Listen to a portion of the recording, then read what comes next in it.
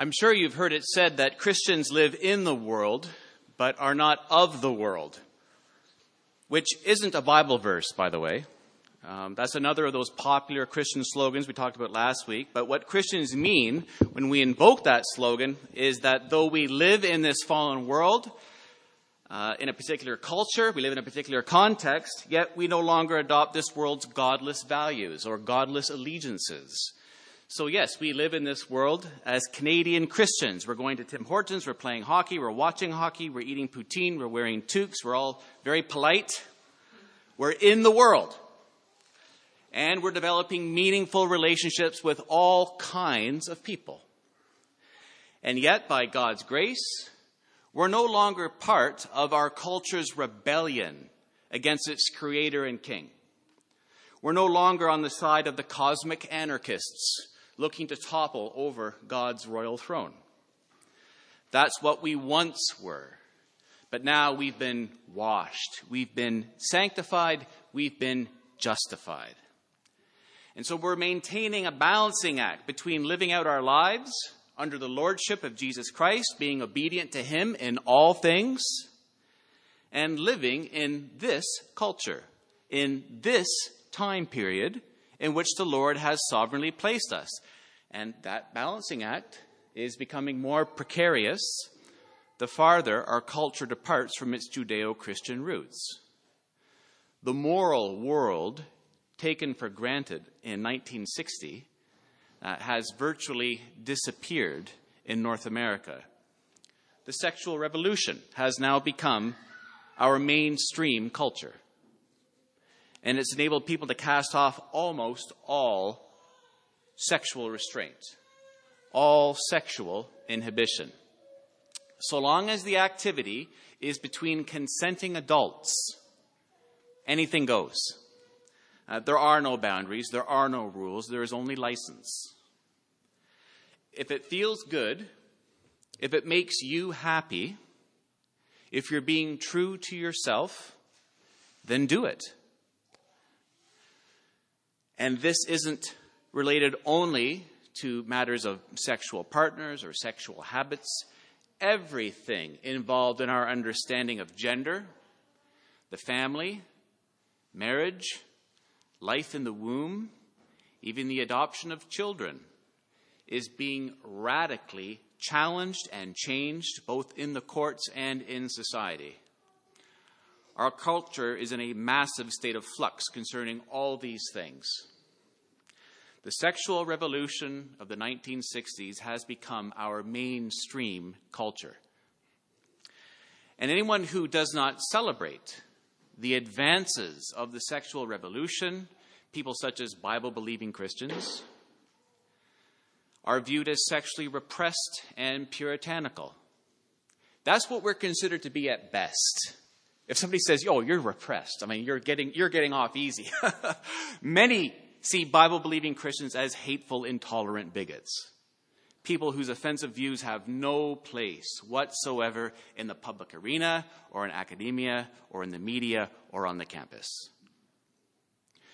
Christian, the people living in this country, this province, this city, they don't care a fig if you believe in the bodily resurrection of Jesus Christ. But they care mightily if you believe in a biblical view of marriage. They care mightily if you believe in the biblical view of gender, the biblical view of sexuality. That's becoming more and more deeply, deeply offensive. Make a biblically faithful statement in the wrong context, in front of the wrong people, and you might very well lose your job. And so the pressure is to say nothing at all. If we're confronted, we're tempted to cave. Brothers and sisters, we need to know the stakes. It's essential that we understand how the gospel and the glory of God relate to our sexuality as men and women made in God's image, redeemed by Jesus Christ, and filled with his Spirit. We want to be a people New City, who flee from sexual immorality and who glorify God with our bodies, but not mindlessly. We want to do so with understanding, with theological, biblical understanding. Not because we're cultural conservatives who pine for the family values of the 1950s. Brothers and sisters, keep that mentality far, far from your thinking. Rather, we must be a people who point to Holy Scripture and say, this is how God wants his people to live, and why. Both those things. We're to be 2 Corinthians 10:5 type Christians. We demolish arguments and every pretension that sets itself up against the knowledge of God. We're God's agents in this. Taking captive every thought to make it obedient to Christ. Last week in 1 Corinthians 6, verses 12 through 14, we saw that the bodily resurrection of Jesus underscores the sanctity and future of the believer's body. Which means, in going to prostitutes, the Corinthian Christians were renouncing the lordship of Christ over their bodies and denying the resurrection life to come. They were saying, look, since every person must ultimately die and lose their body to the dust because there is no bodily resurrection, then God must not care much about physical bodies. And if God doesn't think much of the physical body in the age to come, then why would he care what we do with our bodies now, right? So eat, drink, and be merry. Have sex with prostitutes. It's fine because the physical body figures very little in God's moral economy. New City, sexual morality has nothing to do with cultural consensus, your personal opinion, or the latest ruling of the federal court. The sexual ethic for the Christian is absolutely linked to our union with the resurrected Christ, the indwelling of the Holy Spirit, our anticipation of the bodily resurrection, and living to the glory of God. And be we married or single, male or female, Christians attracted to the same gender, or Christians attracted to the opposite gender. These truths must inform every aspect of how our sexuality is expressed and how it must never be expressed. Point number 1 in your bulletin. Brothers and sisters, flee from sexual immorality and glorify God with your bodies. This is the only point in the sermon today. And notice how I phrased this one point. The ultimate reason why Christians should flee sexual immorality, the ultimate purpose behind all these commands, which Paul states explicitly in verse 20, is that we might honor, or better, glorify God. Now, we need to think about that for a moment, because the apostle could have issued his ethical instruction to the church in the form of an authoritative command. Do this. Don't do that. But why, Paul? Because God says so. Just shut up and obey. Instead, God, through his apostle, talks to the Corinthians and to us on the level of heart motivation and theological truth, which makes perfect sense. After all, he's talking to Christians with regenerate hearts. He's talking to people who love the gospel. He's talking to people who love God, who love his holiness, people who want to glorify God in all things first. That's his audience. The new covenant Christian ethic doesn't begin with rules and boundaries, because rules and boundaries don't resonate with Christians, though sometimes we think they will. Christ-exalting, gospel-rooted, spirit-empowered, Bible-informed, joyful freedom to live a holy life never, ever begins with rules. Deep things need to happen on the level of the soul first, don't they? Through the power of God's transforming Spirit, our foremost desires in life must be changed. They must be brought into line with the Scriptures. That's what Phil was praying this morning. Our desire above all else in this life is to see God glorified in our life and in the world. That is where Christian obedience truly begins, not rules. Look at verse 15. Do you not know that your bodies are members, or the limbs and organs of Christ himself? Shall I then take the members, the limbs and organs of Christ, and unite them with a prostitute? Never. Do you not know that he who unites himself with a prostitute is one with her in body? For it is said the two will become one flesh. But whoever is united with the Lord is one with him in spirit. Distill that to its essence, and what do we have? Union with Christ is utterly incompatible with union with a prostitute. But even that can be misunderstood. Christians can misunderstand what Paul's really getting at in this passage because we zero in on that one word, prostitute. And so we narrow down the context to one kind of sexual sin, fornication with a prostitute.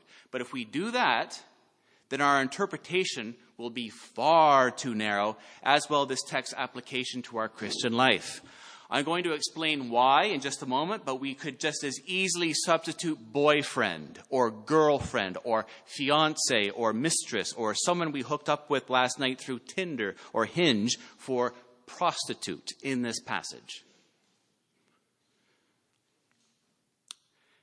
Don't let that one word throw you. This whole section is embedded within a broader section focusing on sexual immorality in general. Fleeing sexual immorality and glorifying God with our bodies. Bodies that are united to Jesus Christ. Paul is not saying Christians must never have sex with a prostitute because prostitutes are a particular bad sort of person. That has nothing to do with this text. Paul's teaching Christians to flee all immoral sex.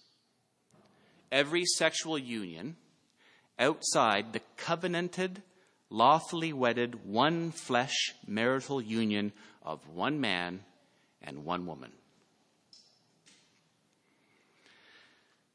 Now, the argument in verses 15 to 17 is very tight. So let me just give us a bird's eye view of this first. It's sort of distilled to its essence. Union with Christ excludes union with a prostitute. There are two statements here, really, and then a conclusion. So we need to see the logic to follow it. Statement number one, the physical bodies of Christians are the limbs and organs of Jesus himself. Just mull on that for a second. The physical bodies of Christians are the limbs and organs of Jesus himself. Statement number two, as taught in Genesis 2:24, sexual intercourse unites two human beings in a one flesh bond. Put those two theological realities together, and what does it mean?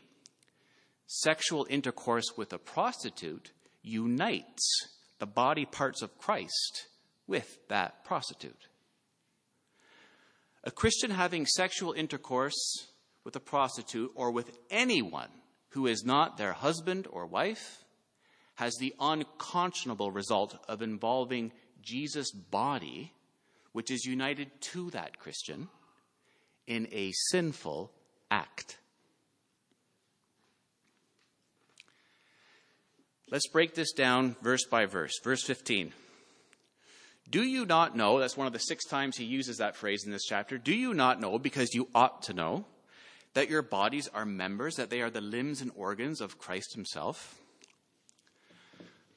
Okay, let's imagine a workplace scenario for a moment. We're all back in the office. It's coffee break time. Remember coffee break time? Back at the office with your colleagues. It seems like eons ago. But during the break, someone engages you in conversation. They're not being antagonistic, all right? They're just being curious. Hey, you're a Bible-believing Christian, aren't you? And your eyelid twitches involuntarily. You're calm on the outside, but inside your brain is screaming, oh no, where are they going with this?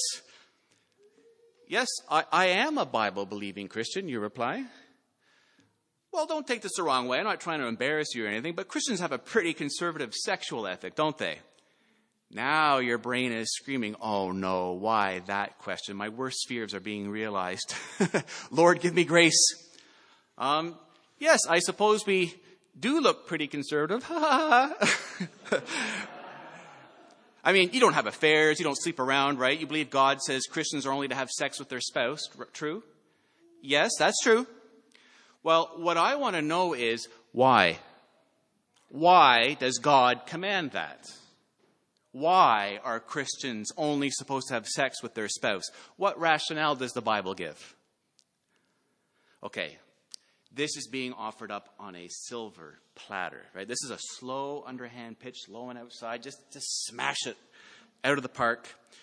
We open up the Bible app on our phone and turn to which passage? 1 Corinthians chapter 6.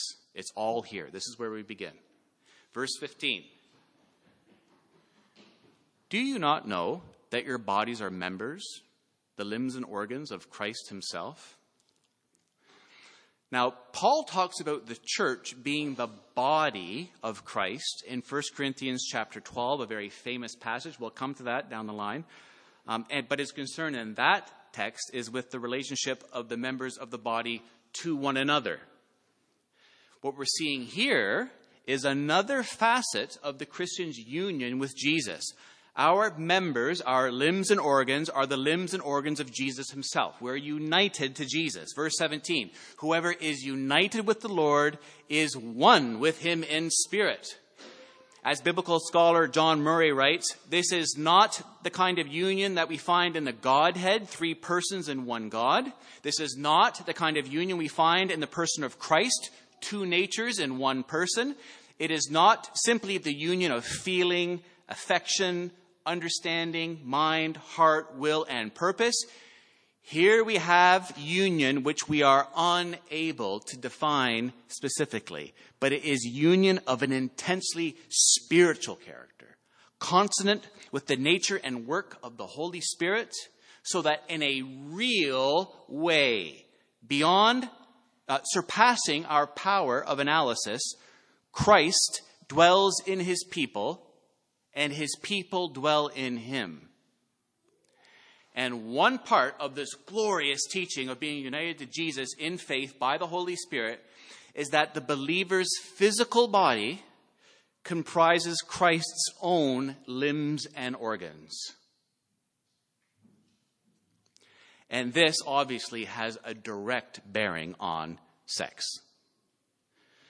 Christians may not take away or tear away from Christ what is united to him and make them members of a prostitute. Verse 15, do you not know that your bodies are members of Christ himself? Shall I then take the members of Christ and unite them with a prostitute? Never. God forbid. Sex with a prostitute has the unconscionable result of involving Christ's body in a sinful act.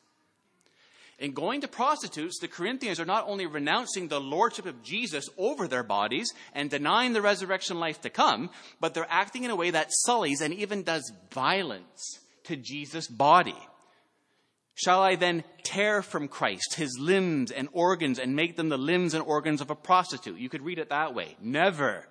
Such an idea of such a foul sin must be absolutely horrifying to the believer. It's so horrifying, beloved, that it compels us to flee sexual immorality. Because the only way such an unholy union can take place is through the Christian's sexual immorality. That's the only way it can happen. Verse 16, do you not know that he who unites himself with a prostitute is one with her in body? For it is said, Genesis 2:24, the two will become one flesh. And this verse spells out the reason why a Christian's union with Jesus excludes any thought of a physical sexual union with anyone who is not our spouse. Whoever unites themselves with a prostitute in a sexual relationship, be that, or our boyfriend, our girlfriend, our fiance, or someone we met last night in a bar, is one with that person's body. The two will become one flesh. Many people, both today and in Paul's time, think of sex as a casual thing, don't they? It's casual, it's passing, ships passing in the night. But God's view of sex could not be more different. The two will become one flesh. Which means there's more than just a biological function taking place during sexual intercourse. Much more. Denny Burke, I think, raises a good point. Notice that Paul grounds his sexual ethic in Genesis 2:24. Genesis 2:24 is the most important foundational text about marriage in the entire Bible. When Jesus and the Apostle Paul set out new covenant norms for gender, for marriage, for sexuality, they never, ever appeal to polygamist kings such as David or Solomon, or to the patriarchs such as Abraham, Isaac, or Jacob. Have you noticed that? Never. They don't do it. For all the importance those Old Testament figures have in the history of redemption, Jesus and Paul do not look to any of them as the paradigm for understanding human marriage. Instead, Jesus and Paul, they go back again and again to the pre-fall monogamous union of Adam and Eve in Genesis chapter 2. Because in God's mind, that's the norm for human sexuality and marriage. Genesis 2:24. That is why a man leaves his father and mother and is united to his wife, and they become one flesh. Brother, sister, I want to ask you, are you sexually tempted at school or at work? Is there someone at work or in your apartment building perhaps, or a neighbor on your street who's been flirting with you? And you're feeling sexually drawn toward this person. Perhaps you see the very real specter of fornication or even adultery in your life. Perhaps you find yourself going out of your way to run into this person and to talk to them. Perhaps you're deliberately putting yourself in the place of sexual temptation because you're lonely. You want attention. You enjoy feeling desired. You enjoy feeling sexy because you're plain selfish. The heart wants what it wants, and you want sex. Or perhaps you're not just tempting yourself. Perhaps you are actively indulging in sexual immorality. You're living a double life, and you're hoping that no one at New City finds out. Far from fleeing sexual morality, you're inviting it in. You're taking it home. Brother, sister, what biblical truth is being brought to bear in this situation? What perspective is informing your understanding of the eschatological reality you inhabit as a Christian? What biblical truths are informing your prayers in the face of sexual temptation? Do you not know that your bodies are members of Christ himself? Do you not know that he who unites himself with a prostitute is one with her in body? For it is said the two will become one flesh. Do you not know that whenever the believer engages their body in sexual immorality that brings them into a one flesh union with any person, not just a prostitute, but any person they themselves are not in a one flesh union with through the covenant of marriage, that they are involving Jesus' own limbs and organs in the illicit, sinful act? Now you do. So the next time when the sweat is pouring off your face because you know sexual sin is within your grasp, what needs to keep you back is more than thoughts of, I need to uphold my evangelical tradition. I need to maintain the family values of my cultural conservatism. I need to follow the religious rules. What if my spouse or my kids found out? I could lose my job. Friend, all of that is going to crumble away like burnt paper, as are all the rules and boundaries you could care to impose on yourself. Brother, sister, your knowledge of God must grow. Knowing God better makes obedience to God more of a holy delight and makes sin more repugnant. Otherwise, you'll just be crawling up out of the pit of your sin by a pure force of your legal will. Christ-exalting, gospel-rooted, spirit-empowered, Bible-informed, joyful freedom to live a holy life never begins with rules. It starts with our hearts being enraptured with the glory of God. And as we become more and more entranced with the beauty of God's holiness, of his infinite glory and majesty, the more our knowledge of the Holy One grows, the more sexual immorality becomes more and more repulsive to us. Instead of indulging in sexual immorality, instead of nibbling around the edges and seeing how close we can get, whatever, we will flee from it because we love Jesus Christ more than anything. But deep things need to happen on the level of our soul first. Through the power of God's transforming Spirit, our foremost desires must be to honor, to glorify our God and Savior. Look at verse 18. Flee from sexual immorality. Take evasive action. This is a picture of physical escape, Christian. Run from the situation. Flee from the situation. Take a lesson from Joseph. Let me just read to you. Genesis 39:6. Now Joseph was well built and handsome, and after a while his master's wife took notice of Joseph and said, "Come to bed with me." But he refused. "With me in charge," he told her, "my master does not concern himself with anything in the house. Everything he owns he has entrusted to my care. No one is greater in this house than I am. My master has withheld nothing from me except you, because you are his wife. How then could I do such a wicked thing and sin against God?" And though she spoke to Joseph day after day, he refused to go to bed with her or even be with her, the text says. One day he went into the house to attend to his duties, and none of the household servants was inside. She caught him by his cloak and said, "Come to bed with me." But he left the cloak in her hand and ran. He fled out of the house. All other sins a person commits, verse 18, are outside the body.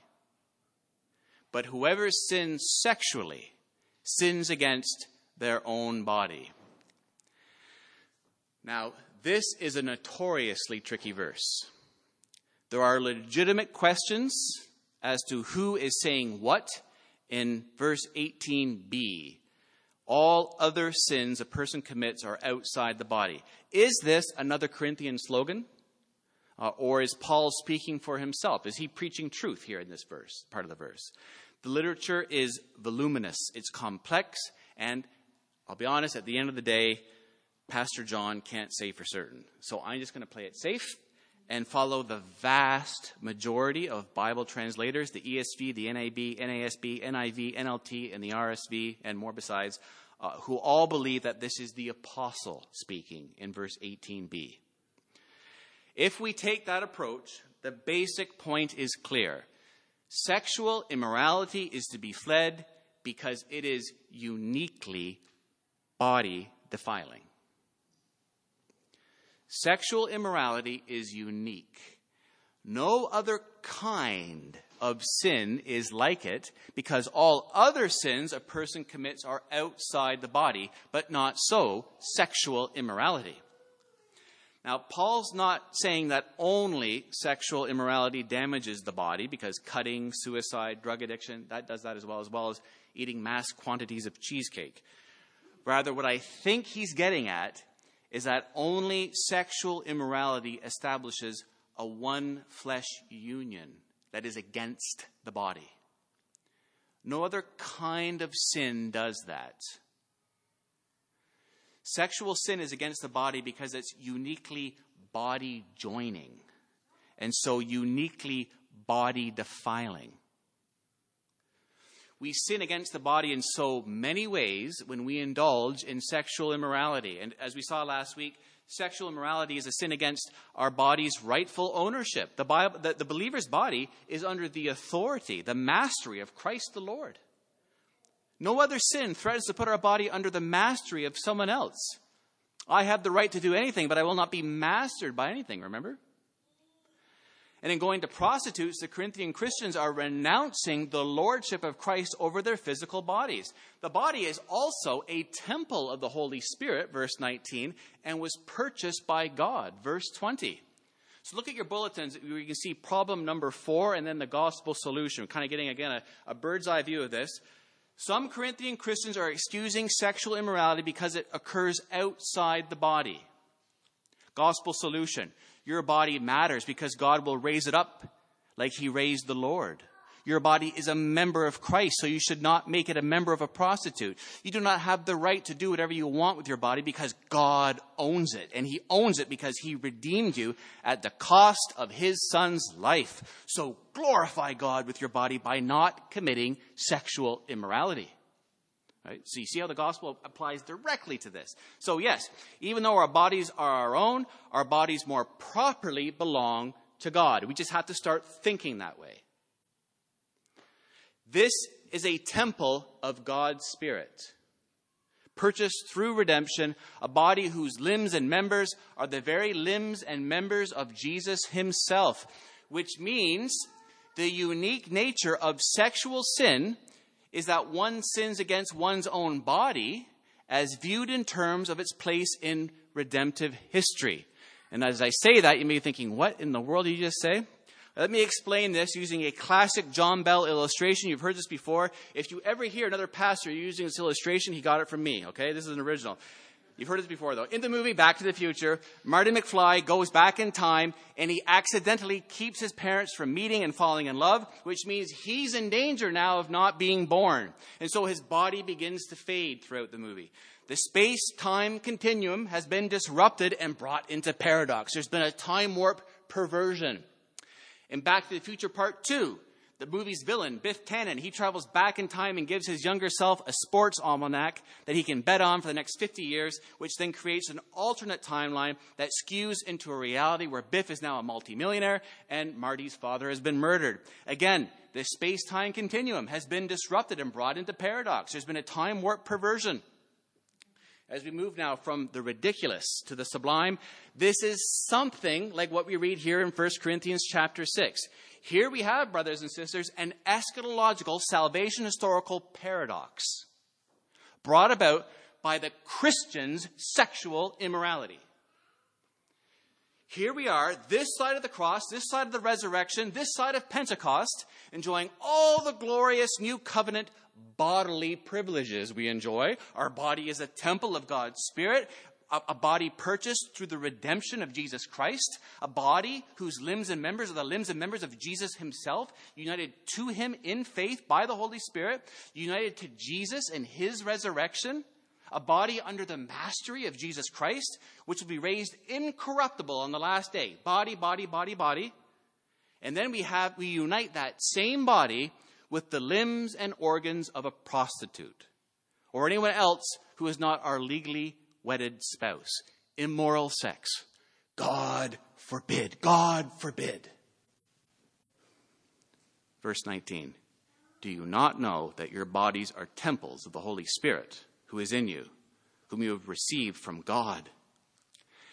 And that verse is not saying, so don't smoke cigarettes, Christian, because they damage your lungs and your body is the temple of the Holy Spirit. That's probably the worst example of decontextualization in all Christian hermeneutics, and I hear it all the time. Verse 19 has nothing to do with lung cancer. No, Paul's saying, don't be involving your bodies, the very limbs and members of Jesus himself, in an eschatological time warp perversion that denies the blessings of the new covenant and the indwelling of the Holy Spirit. You are not your own. Our bodies are not our own to do with as we wish, sexually speaking. Yet another movie illustration. Do you remember the scene in Kill Bill, Volume 2, where Kung Fu master Pai Mei, he fights with his pupil, the bride, played by Uma Thurman. In the course of the fight, he locks her arm behind her back, and then he threatens to chop it off. She begs him not to. And he says, okay, I'll have mercy. But this arm belongs to me now. It's no longer your arm. I could have left it chopped off and just lying in the dirt there, but I had mercy on you, so it's my arm now. And I want my arm to be good and strong. I want it to be able to punch through a block of wood at 3 inches. So get practicing, and don't complain to me when it hurts as your knuckles are breaking from punching the wood block over and over again, because it's my arm now. Jesus is saying, that's my body now, Phil. That's my body now, Jill. That's my body now, Chelms. Your bodies are not your own to do with as you wish in the matter of sexuality. Your bodies are temples of the Holy Spirit, who is in you, whom you've received from God. It would be unthinkable to pursue immoral sex in the Holy of Holies. But now, your physical body is the Holy of Holies. So you must not defile it. It must be kept pure. It is a sacred space. Verse 20, you were bought at a price. That's slave market language. Christian, God has redeemed you at the cost of his son's death. So he owns your body.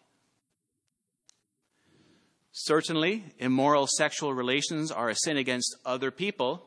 For example, for those who are married and have children, immoral sex is a traitorous sin against one's spouse and children. But even more fundamentally, immoral sexual relations are a sin against God himself, because God owns our bodies. You were bought at a price, verse 20. 1 Peter 1:18. For you know that it was not with perishable things, such as silver or gold, that you were redeemed from the empty way of life handed down to you from your ancestors, but with the precious blood of Christ, a lamb without blemish or defect. Brothers and sisters, Christ purchased us for God through his death, through his cross, through his blood. And Paul's point here is that even our bodies, our physical bodies, are included in that purchase. Our bodies are not our own to do with as we wish sexually. There are rules. 20b, therefore, honor, or better translated, glorify God with your bodies. And with that verse, Paul brings the entire argument to its conclusion. This is the positive side of the command from verse 18. So flee from sexual immorality. Now the positive side, glorify God with your bodies. Immoral sex does not glorify God. Glorifying God is a way of feeling and thinking and acting that makes much of God. It shows that God is supremely great and good. It demonstrates that God is all wise, that he is all satisfying. We glorify God with our physical bodies when we use them as God intends. New City, because the body is God's, we must not use it in illicit intercourse. God intends our bodies to be his temple, a place where his glory is set on unique display before the world. It must be pure. It must be pure.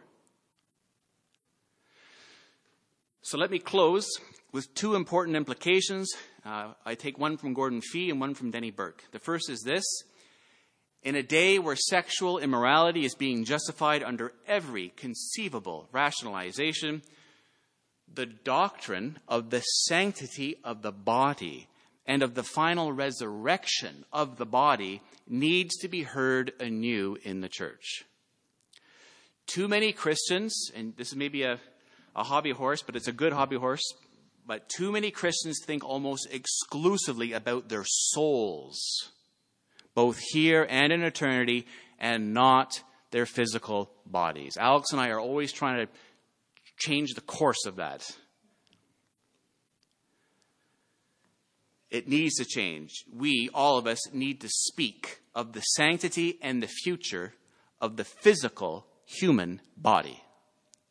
We need to speak of that both in the church and in the world.